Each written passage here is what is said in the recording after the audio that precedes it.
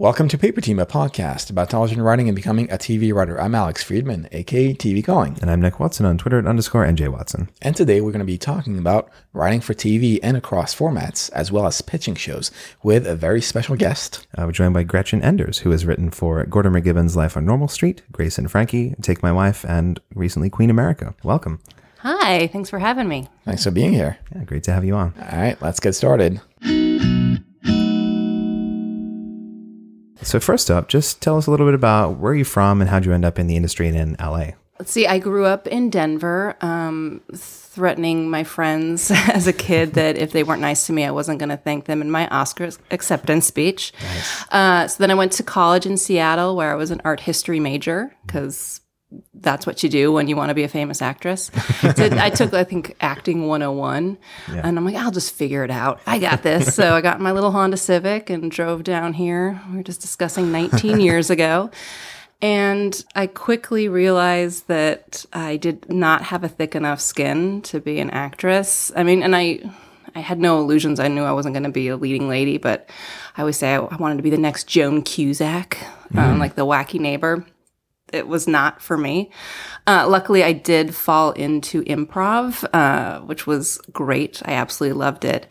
But I ended up taking a temp job that turned into a permanent job at HBO. And so 10 years of working at HBO and doing improv at night. And I was also doing sketch comedy, and those sketches just kind of got longer and longer. And I realized I was writing television specs at my desk at HBO.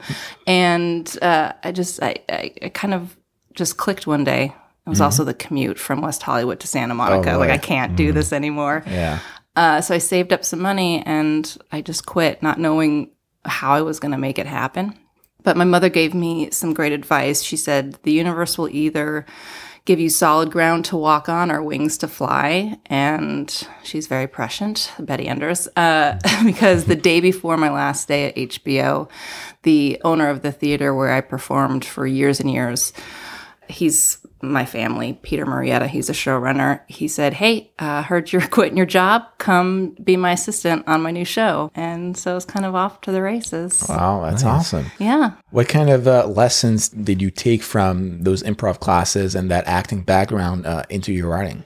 Improv, I think, is you couldn't ask for a better tool to have in your little toolbox. As far as dialogue goes, I realized that outlining is my least favorite part of the writing process, but once I get that outline and I can just put words in people's mouths, that is so fun. And I think I got a lot of that from improv, just being in long scenes with people and playing with status shifts and just finding where that funny, like unexpected funny could come from. Plus, I just think it's a great skill to have as a person, to be a good listener. And in the room, you kind of do the give and take like you do in improv. So I just think it's a valuable skill. I mean, it kind of gets a bad rap. I know I'm like, I was such an improv nerd. But part of the cult. Yeah, exactly. I mean, that's all we talked about for years. It's like we just sit and over drinks and just talk about improv. But it really, I couldn't recommend it more highly. Yeah. Maybe not to like launch your career as a comedian, but just as great life skills. Absolutely. And what were some of your kind of early inspirations in TV and film? What did you grow up watching that made you want to get into this? I remember I've been talking about this lately just because I've been reading David Lynch's biography/autobiography. My mom called me. I was babysitting. I was in 8th grade, and I was babysitting for Eric and Annie Vining. And my mom called me while I was over there, and she said, turn on Channel 9. There is this crazy show on. You have to watch it. And it was the pilot of Twin Peaks, and I got really obsessed with it.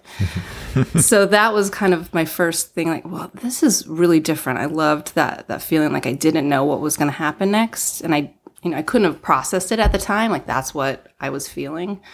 But I loved that, and also Northern Exposure. Yeah, the ensemble and the quality of that. I really do feel like all my writing is basically a mashup of Twin Peaks and Northern Exposure. It's all about the Northwest. Yeah, I've always put people in like little towns and having weird stuff happen to them. Do you have any hot take on the latest Twin Peaks season? It was rough for me because whenever they were in Twin Peaks, I couldn't have been happier.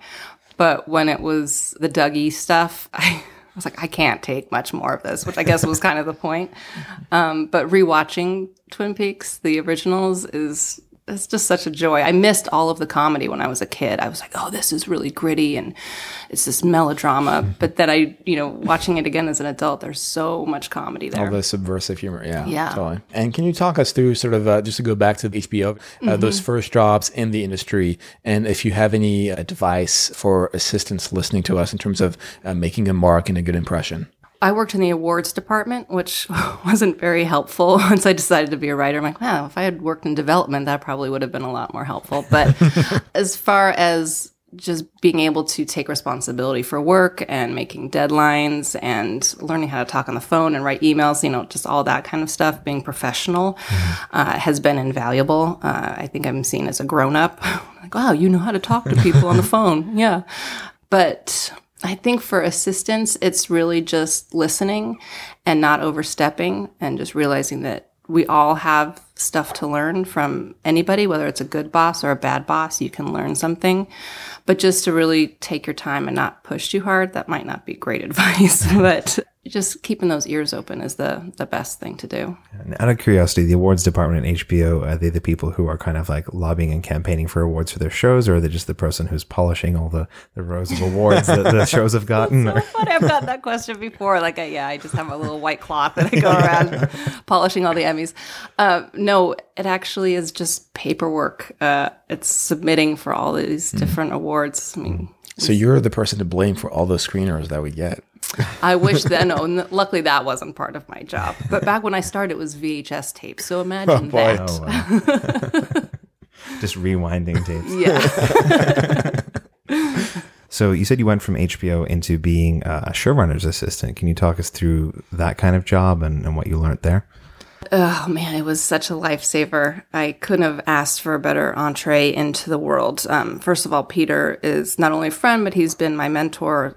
I mean, we still talk weekly. I have constant questions for him. So that started off, I split my time. Well, the first season was primarily his assistant as a producer, setting up meetings and doing that whole thing. But then the second season, I split my time between being his primary assistant and also being the writer's assistant, which was fantastic. I don't know what it would have been like to go into a room without having first seen it. And again, I kept my mouth shut most of the time. You had another guest that was talking about how she'd just have pitches ready and stuff like that. So I did. I had my little file full of things, but I never felt like I was in a position where I was comfortable pitching, even just jokes or storylines. But I liked having them ready in case they needed to. And it was a super warm and great room, but I was so green that I was like, I just have way more to learn than to just start throwing out jokes and that kind of stuff. So. Yeah, and getting shut down. Yeah. And also just formatting, like learning how to actually write a script, because I was just winging it for so long. And so that was also invaluable. And how was that process transitioning from the showrunner's assistant position into getting that first writing job and actual script? Well, I was very lucky in that the first season, the primary writer's assistant and I we were given two, so we wrote those together, which was hard because we didn't know each other and I'd never worked with a partner before, so that was a steep learning curve. And then the second season, I got my own episode. She had moved on to a different show, so that got me into the WGA, which was so lucky. What was the show? It was called Level Up, and it was a live-action show for Cartoon Network. I think it was their first foray into live action, and wow. It was a sweet little show, and some great actors have come out of it. But it was widely panned by the viewers. They're like, we want our cartoons. I'm like, this is a really sweet show. Just give it a chance. Do you have any tips or advice for those people who are in that intermediary period, kind of as an assistant, right on the verge of maybe being staffed or getting that first script? I have a script that I wrote years ago that is still the script that my agent sends out, and that's what gets me the most meetings. So I would say just write something that you will defend until the end of your days that is 100% you. Don't write like, oh, I need to write a family comedy or I need to write a procedural. Just write what you want to watch, I think is the best advice I can give to that, because that's something that's your calling card. And, hopefully someday we'll sell it, but I can just give someone a PDF like, this is me. Stand behind that. And how'd you go about finding your reps as well? Were you already working with someone before you were even on the show, or did that come about while you were there? I didn't have a rep for Level Up. I'm trying to think how this worked out. So I had a friend that worked in development as an assistant at HBO, and he knew some agents and managers, and he, without me knowing, had slipped my script to an agent. And so that was my first agent, and they got me a couple meetings, but it wasn't a whole lot.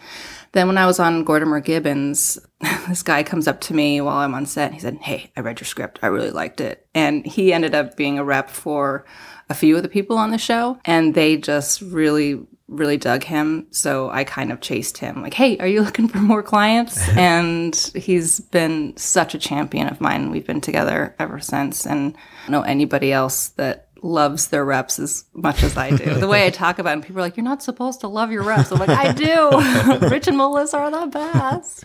Can you talk about the process of getting on Gordimer and that first day in the writer's room? That must have been pretty nerve-wracking. Oh, yeah. I remember the creative exec over at Cartoon Network on Level Up. She had moved over to Amazon in the interim, and she was looking for a staff writer. And she remembered that I wasn't a jerk. So she had kind of found me again. So it was a combination between her and my agent at the time. And then I just really sparked with the showrunner. So I got the offer. And I don't know, there was something with the deal closing or something. I started 3 days after everybody else. So that was a little weird going into the room. And also, it's like, I got to make cookies for everybody. And my boyfriend's like, "Don't make cookies. Like, come on, pretend like this isn't your first rodeo." But yeah, it was really just, I didn't want to come on too strong. So I gave myself, a couple days to kind of get the lay of the land and get personalities. Because I think that's a hard thing about being in a room is really knowing when you can push, when you should sit back and listen. And again, it's that improv, that give and take. But I think it is important to really be aware of how you're being perceived in those first few days, because that's going to set the tone for the rest of the season. And it's, first impression, right? It's hard to come back from something if you are, being this really big, pushy personality. So you're saying don't bring cookies. Now that I think about it, I'm like, I could have brought cookies, but yeah, it did feel like it was kind of an amateur move. But I always want to bring something. My mom always taught me, whenever you go somewhere, bring something. And you ended up actually receiving a WGA award for one of your episodes, right? I did. Yeah, congratulations. What do you think it was about that episode that was special, and what was your process in writing that? Well, I wrote that with Aminta Goyle, who was another writer on the show. And the hard thing with the WGA Awards, especially for comedy, and we were in the children's category, but I consider it a comedy, is that everybody has their fingers in every script. So it's not fair to really credit one writer or a team, because everybody has, from breaking the story to outlining to joke pitches to just moments, and, it's everybody's work. I'm happy to have the WGA award on my shelf, but it's kind of a bummer that singles are singled out. So was there anything about writing for children's television in particular that you felt you did differently than later on when you were writing for more adult-focused audiences? I am definitely a darker person. My sensibility is definitely weird and bent. So working in children's television, I had to pull that back a lot. Gordimer is a really special show, and I highly recommend it. So it did have that kind of weird bent a little bit, but my showrunner, who I was very close to, still am, Luke Matheny, would get my first draft and be like, "Enders, come on. I can't do this." Like, "You're right." But I always try to push it, and I think that in kids' television, trying to sanitize it too much is a detriment. Kids, I know the stuff that I watched when I was a kid, I didn't watch the really sweet cartoons. I liked the dark stuff. And I think that kids still do. And I think shying away from that is just, you're not going to put the good stuff out for the kids. And how was that process of moving from Gordimer to a more adult show like Grace and Frankie? Not that different, actually. We had this joke on Gordimer that I was like, yeah, friendship, the end. And then I realized, I'm like, oh, I'm on Grace and Frankie. And it's like, yeah, friendship, the end. So it's very similar. It's just the language a little different, and you can put them in different situations. But if you're writing for real people in real situations and you have those real connections, it's not that different. It shouldn't be, I don't think, And how were you guys breaking episodes? Cards, board? Well, unfortunately, I have really good handwriting, so I was on the board a lot. I'm just going to go in the first day and just scroll like a doctor's note, and they'll be like, oh, cool, I don't have to do that anymore. In this room, I did sit on my hands. I'm like, I'm not gonna show anybody the goods. But so it would just be sitting around, and we would just blue sky it, like just throw up any idea. The weirder, the better. And those actually would be the ones that would hit, the really weird ones. So it would, people would just come in with a few ideas, and then the story just lays out in front of you, and it gets so exciting. And that's when someone would throw the dry erase marker at me, and I'd run to the board. And those were the best days, when everybody's just like, yes, and then we do this, yes, and then we do this. And it rolls out like that. And then the showrunner comes in, and you pitch it to him, and he's like, you guys, we can't do poker playing dogs. We're like, oh, but we have this whole story. It was great. It could be its own show. It's Netflix. Anything can happen. What was it like writing for such incredible actors who are like just veterans and icons and things like that? Oh, boy. Just quick little tangential, not about writing, but Jane and Lily came in at the beginning of, I was on season 4 of Grace and Frankie. I'm assuming you're talking about Jane and Lily. Yes. Okay. And they came in at the start of production and, meeting the new writers. There were a few of us and saying hi to everybody. And at one point I felt someone just rubbing my back. And I turned around and it was Lily Tomlin. And I was like, okay, don't make any moves. Lily Tomlin is really sweetly rubbing your back. They're amazing. They're absolutely amazing. But also coming in season 4, all of those voices have been established. So it really is mimicking those voices. To that point, how do you adapt yourself to merge your voice into that of a showrunner and an established show like that? I think it really is going in and seeing, like, I watched, of course, the first 3 seasons, and which episodes I really sparked to and where I thought they were doing their best work, both writers and actors, and then just kind of pitching to those areas. And oftentimes when you are talking about the big arcs of the season, there's certain things that you need to get done. So maybe the episode that I couldn't really pitch to what I wanted. And I was always pitching big hijinksy stuff. Like, no, we need to tell a story about these friends. There were 14 of us. It was a huge room. And they were super, super wonderful and welcoming when I came in. So they're like, don't maybe steer away from this and try this. But it's really in the rewriting phase of that you get that voice down. What do you usually look out in those rewrite stages when you get that script back to see the differences?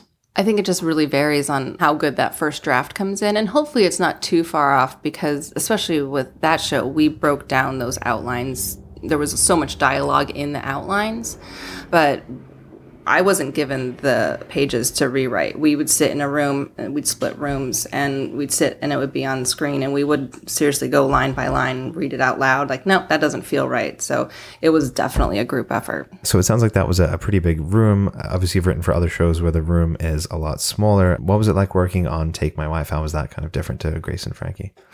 Well, that was a really special opportunity because the head writer is a close friend of mine, and we were so excited to work together. Her name's Shauna McGarry. She's a tremendous writer, and I respect her so much.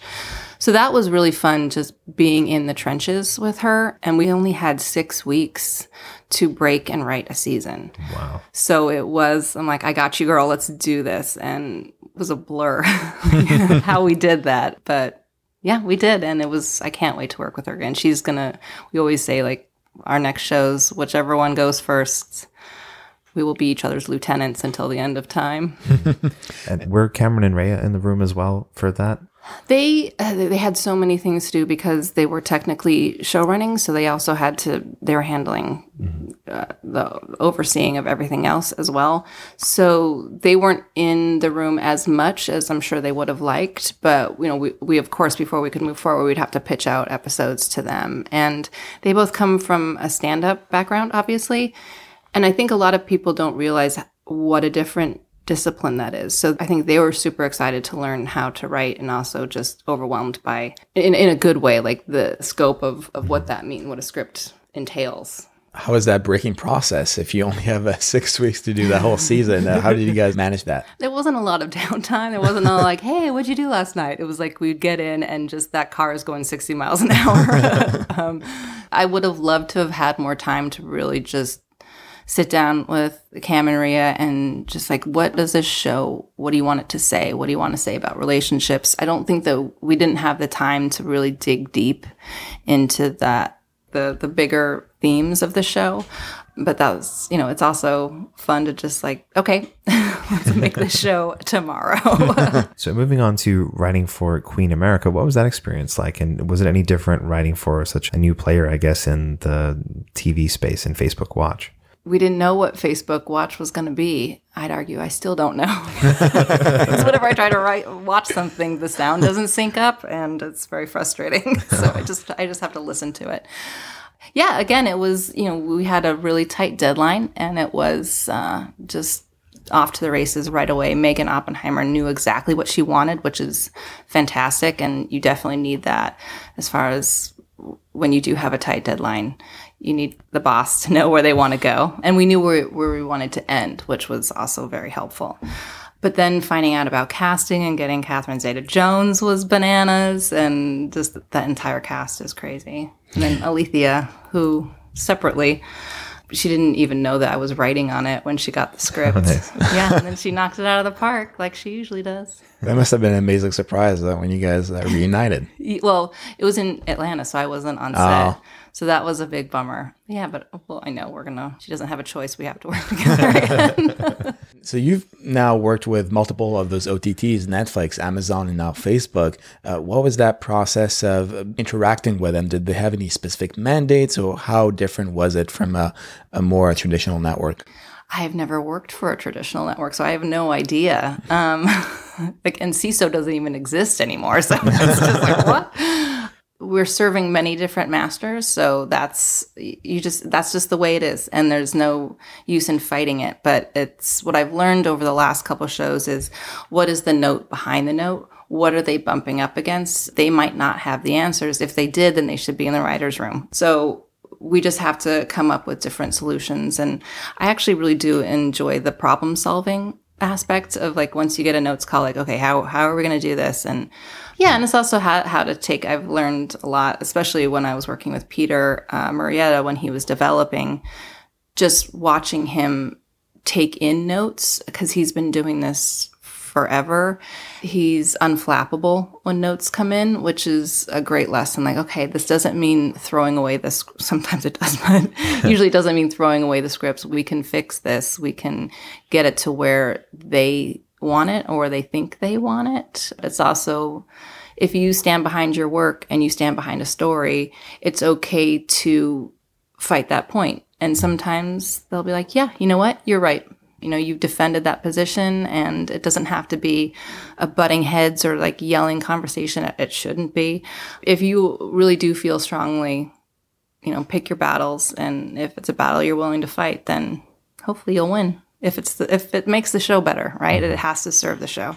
So moving on to kind of like a bigger picture of your career in the industry, how do you manage the instability of being a writer, moving from show to show and trying to kind of piece all of that together to make a living? I'm definitely a type A control freak. So working at HBO for 10 years, I knew exactly when I could take vacation, and I knew exactly what my paycheck looked like, and everything was just known. So that has been probably the biggest struggle, figuring out how to manage that. But one of your past guests said that her biggest piece of advice was save money, and I couldn't agree more. I'm so cheap. I just am like Smog the Dragon with like, no, this is mine. I'm not going to spend any of this, because who knows? But after Queen America, that's been my longest stint not working. Not getting paid to work, I should say, because I've been developing. So that finished up in early May, and then I just started this new room a few weeks ago. So that was a big chunk of the year that I had to really focus on motivating myself, because no one else is there's no deadlines coming in. And so I really did. There was a a time where I reached this point where I'm like, what am I doing? And so I just sat down, like, you have to do work-related stuff from 10 to 3. That doesn't mean writing, but that, that could be administration stuff. That can be just taking a walk and thinking about new ideas, organizing stuff. But then at 3 o'clock, then I allowed myself, my vice is crafting. So then I could work on whatever craft I was doing. And that mentally, that was so helpful. And I realized that, of course, I was being more productive. Having a routine, very important. Routine is definitely important. Moving on to the staffing of it, how do you take a meeting as a writer? Do you have any advice of dealing with that anticipation, the stress, that whole system? Yeah, so a few years ago when I actually did start taking generals, I remember my friend Lauren met with me before my first general to just kind of talk me down because I was so nervous and I was like in a flop sweat. She's like, okay, this is what's going to happen. You're just going to sit down. You're just going to talk, but maybe have some ideas of what you want to talk about. And I just remember going into that meeting so nervous. And now a general is like, oh, okay, yeah, I got a general later. Maybe I'll shower for it. I will always shower for a general. But now they're fun. It's an opportunity to just meet a new person, and I don't stress if we don't spark. If we do, though, that is the best. When you look up and spend an hour and a half, and now they're late for their next meeting because you've just had such a good time. And I've made some legitimate friends through that process. We're now socially active. That sounds weird. It's like something your doctor asks you. Are you socially active? I am, with development execs. So that's fun. That's fun to know that, that got so much easier. Now I've had the opportunity to pitch on projects for, people bring books to me like, hey, will you pitch on this book? And again, I would just get super anxious. And now those are just kind of a breeze too. So the new struggle has been actually pitching my projects, whereas managing that anxiety and going in, just being loose and breezy, because I'm not a loose and breezy pitcher, which, man, I can't wait to get there. I can't wait to know that, like, I don't have to worry about this pitch. I got it. And we'll talk about pitching in a moment, but just to go back on the meeting of it all, do you ever follow up with them? What's your process, or do you let your reps take care of that? I think it depends on the meeting. If it is a general, I do send an email the day after and just try to keep it as light as possible. And I always try to include like a little inside joke, which sometimes those have carried on for years. Like we'll just like pass this inside joke back and forth. But for a pitch, it's my understanding, and maybe I'm doing this wrong, which is maybe why I haven't sold it yet, that it's your reps that do the follow-up for a pitch. But for generals, I always do follow-up. And how much work are you doing before a pitch? What's your kind of preparation for that? Pacing and stressing and talking myself into it. For this project that Alethea and I have taken out, it's been a long process. It's been over a year that she's been attached to it, and before that, I sold it to IFC. So I've been living with these, but honestly, the day before a pitch, I'm still just like, I'm going to forget everything. So I script it out, and I really try to stay as close to that script as possible while still sounding conversational, that's the struggle, right? Like how to find those little moments where you can veer off and come back in, because no one just wants to hear someone recite a monologue at you. So I'm trying to find those spots. But I've also, there's another project with another production company I'm working on, and they are really into the workshopping of the pitch, which has been great because we find new moments and new things in everyone. But somebody came in, so I was like, a new fresh set of ears. And he was like, you know what? Just throw that away. Just throw that script away and just talk about it. I was like, okay. Just whatever comes to your mind. Just, this project, just talk about it. So then I had another rehearsal and I completely melted down. Like I didn't know where I was going. I was rambling. I was all over the place, and it did turn into a very embarrassing meltdown. So I need to personally be scripted. Structure. Yeah, that's just, I'm sorry if you guys feel like it's rehearsed, because guess what? It is, because I care about this and I want you to know exactly what I want you to know about this project. What kind of lessons have you learned through that process of pitching that you've also taken into your own writing? I think that I tend to be, as a writer, more just, oh, this feels right, like more instinctual, like, oh, this feels right. I'm not thinking big themes. So in pitching, people are like, oh, so what is this show about? I was like, oh, it's about a little town. It's about this weird little town in Colorado. And they're like, no, but what is it about? What is this really about? Yeah, it has to be about something. And people will put that on the show, and I'm like, oh, that's great. Yeah, what she said, that's what it's about. So I think that in coming up with new ideas, I'm approaching them as opposed to the circumstance of a weird little town or a relationship. I'm coming at them thematically. Like, what's the bigger thing I want to say? Which sounds crazy that I didn't know that before. But now that's where I'm coming at it from. So having sold some shows before, aside from a great pitch, what else really goes into that process of selling a TV show to a network or a studio? Well, the first one, I didn't really pitch. They had read the script, and then over breakfast, they just had some questions. So that is the closest to just like, oh, just talk about the show. But they were leading me where they wanted me to go. And that was a great process. That was with IFC, and we developed a second episode, and they were tremendous. And A24 came on board, and it was just a dream. And then it just didn't fit what their brand was. It was just different, but we all left with hugs and like, can't wait to find something else to put on your network. So that was really great to not take it personally. It just wasn't right. It just wasn't the right time. And that has nothing to do with me or my abilities or the script or them. They're fantastic.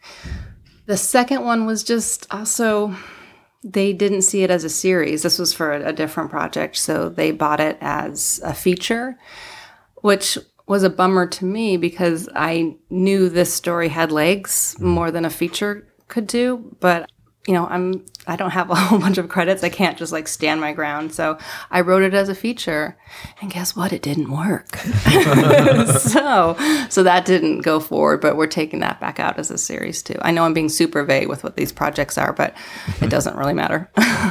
And how is it taking out a show with attachments? You mentioned Alethea. Like, how do you find those people and get them into your project and involved? Well, Alethea, we worked together on Gordon Moore Gibbons' Life on Normal Street. And as this is what I'm about to tell you, has become part of our pitch in that I didn't realize that the writer-director relationship could be a collaboration.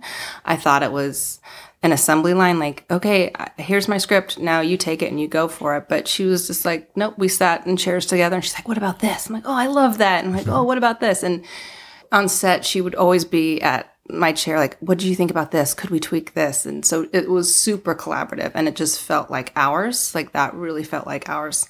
So I want to continue that kind of thing moving forward. And it's just super special that I knew her before. I know we can work really well together.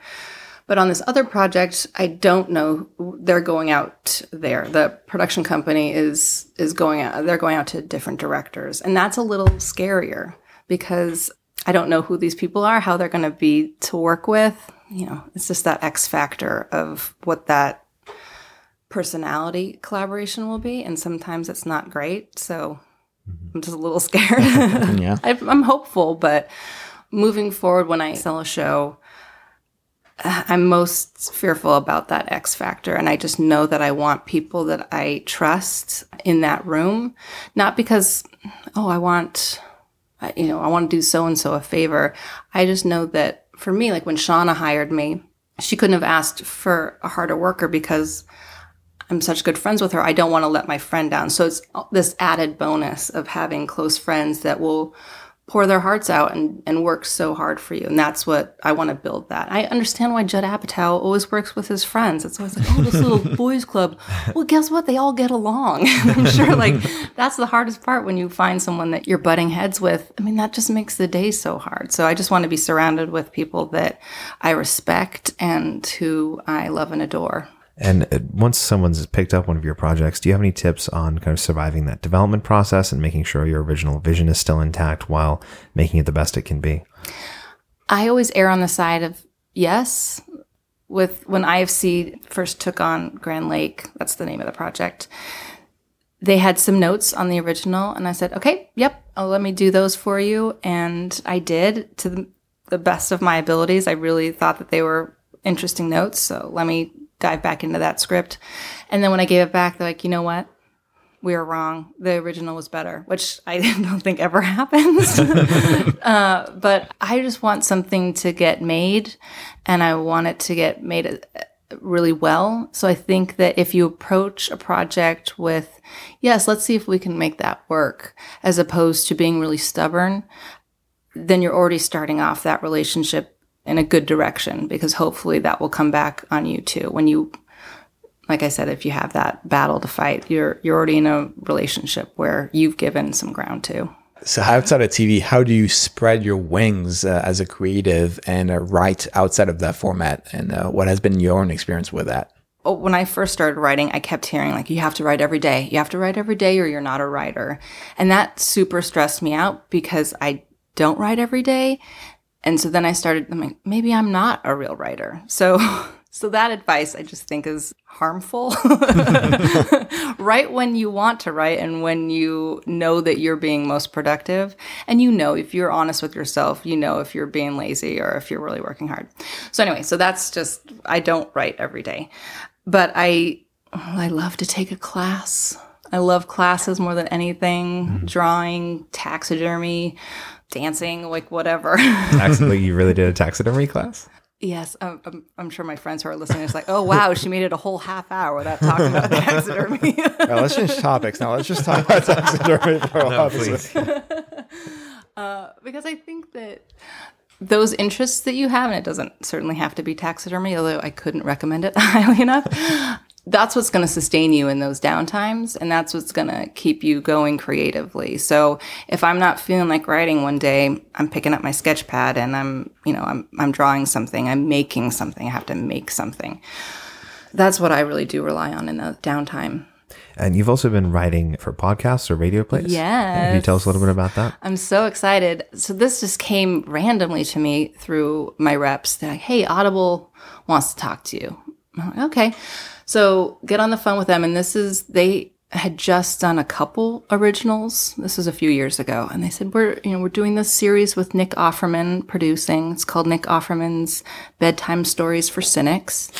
And it's basically adult bedtime stories. So if you have any pitches, let us know. So I sent them a few ideas and they liked one of them. So I sent that in, and Tony Hale ended up recording it for the first season. Yeah. That's awesome. And then season 2, they're like, give us some more. So I think I have 4 in the second season that's premiering, I hope, later this month.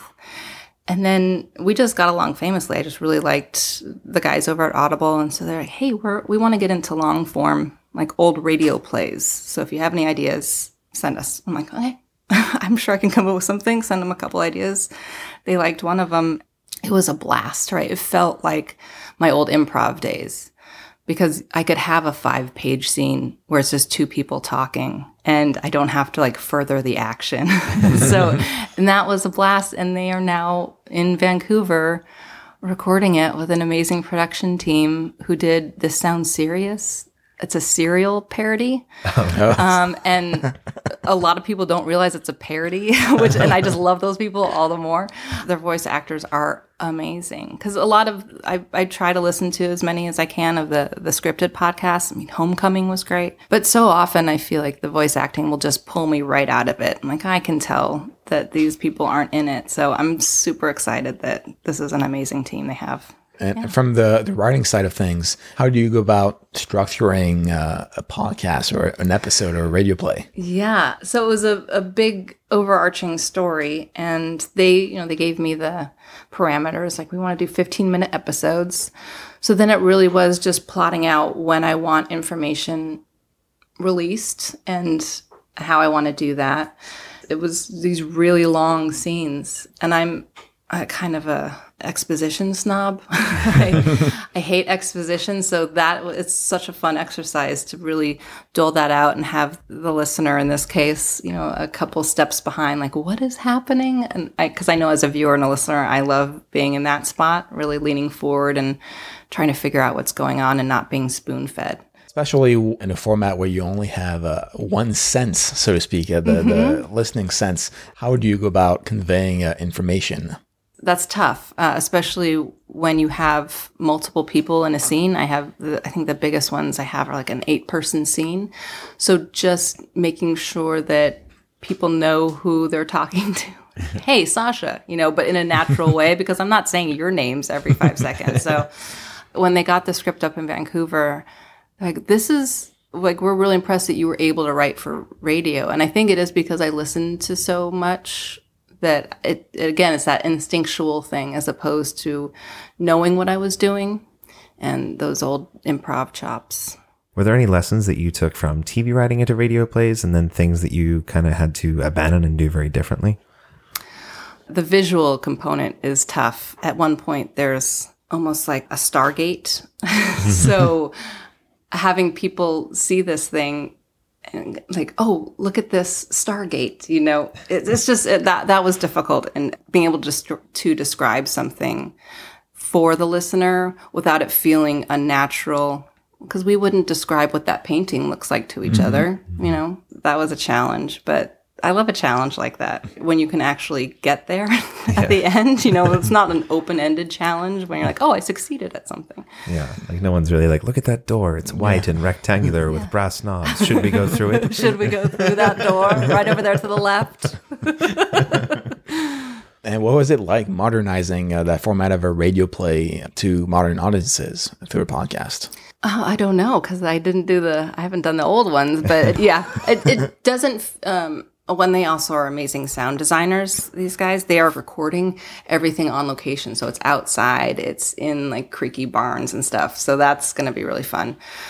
I mean, I don't know about you guys, but I have my earbuds in all day.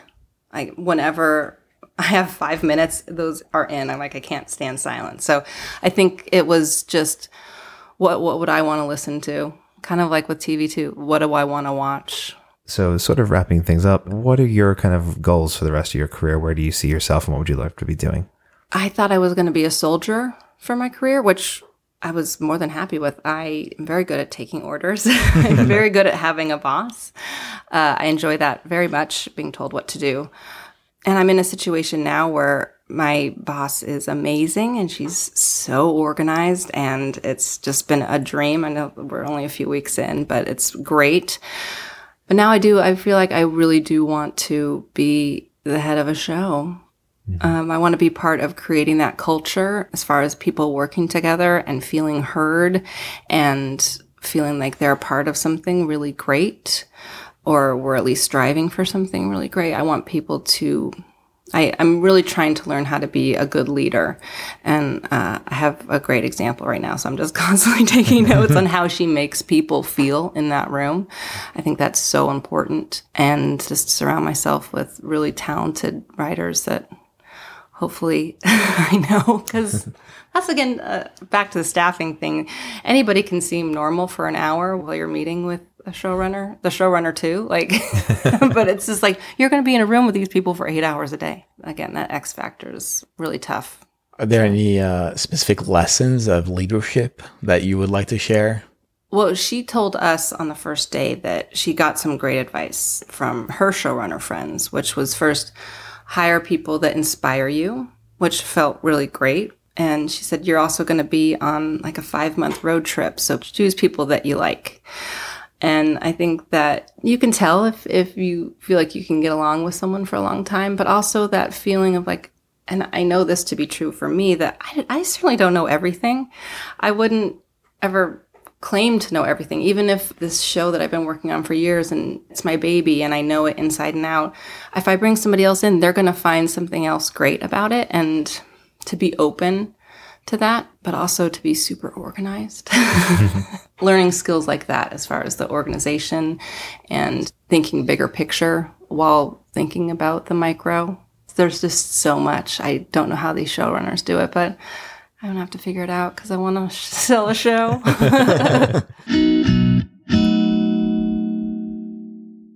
All right, before we go, we have a few final questions. Number one, what are you watching on TV right now? Well, whenever I get the opportunity, I talk about my favorite show, which is Patriot. Oh. You guys know it? Yeah. Well, we had a Franklin used to work on that show. We passed, anyway, but. Oh my God. I love it so much.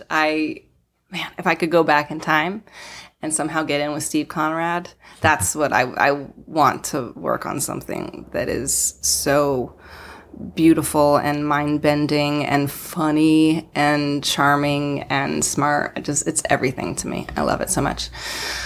I'm really enjoying Russian Doll. I have 3 more episodes. I super dig it. That's great.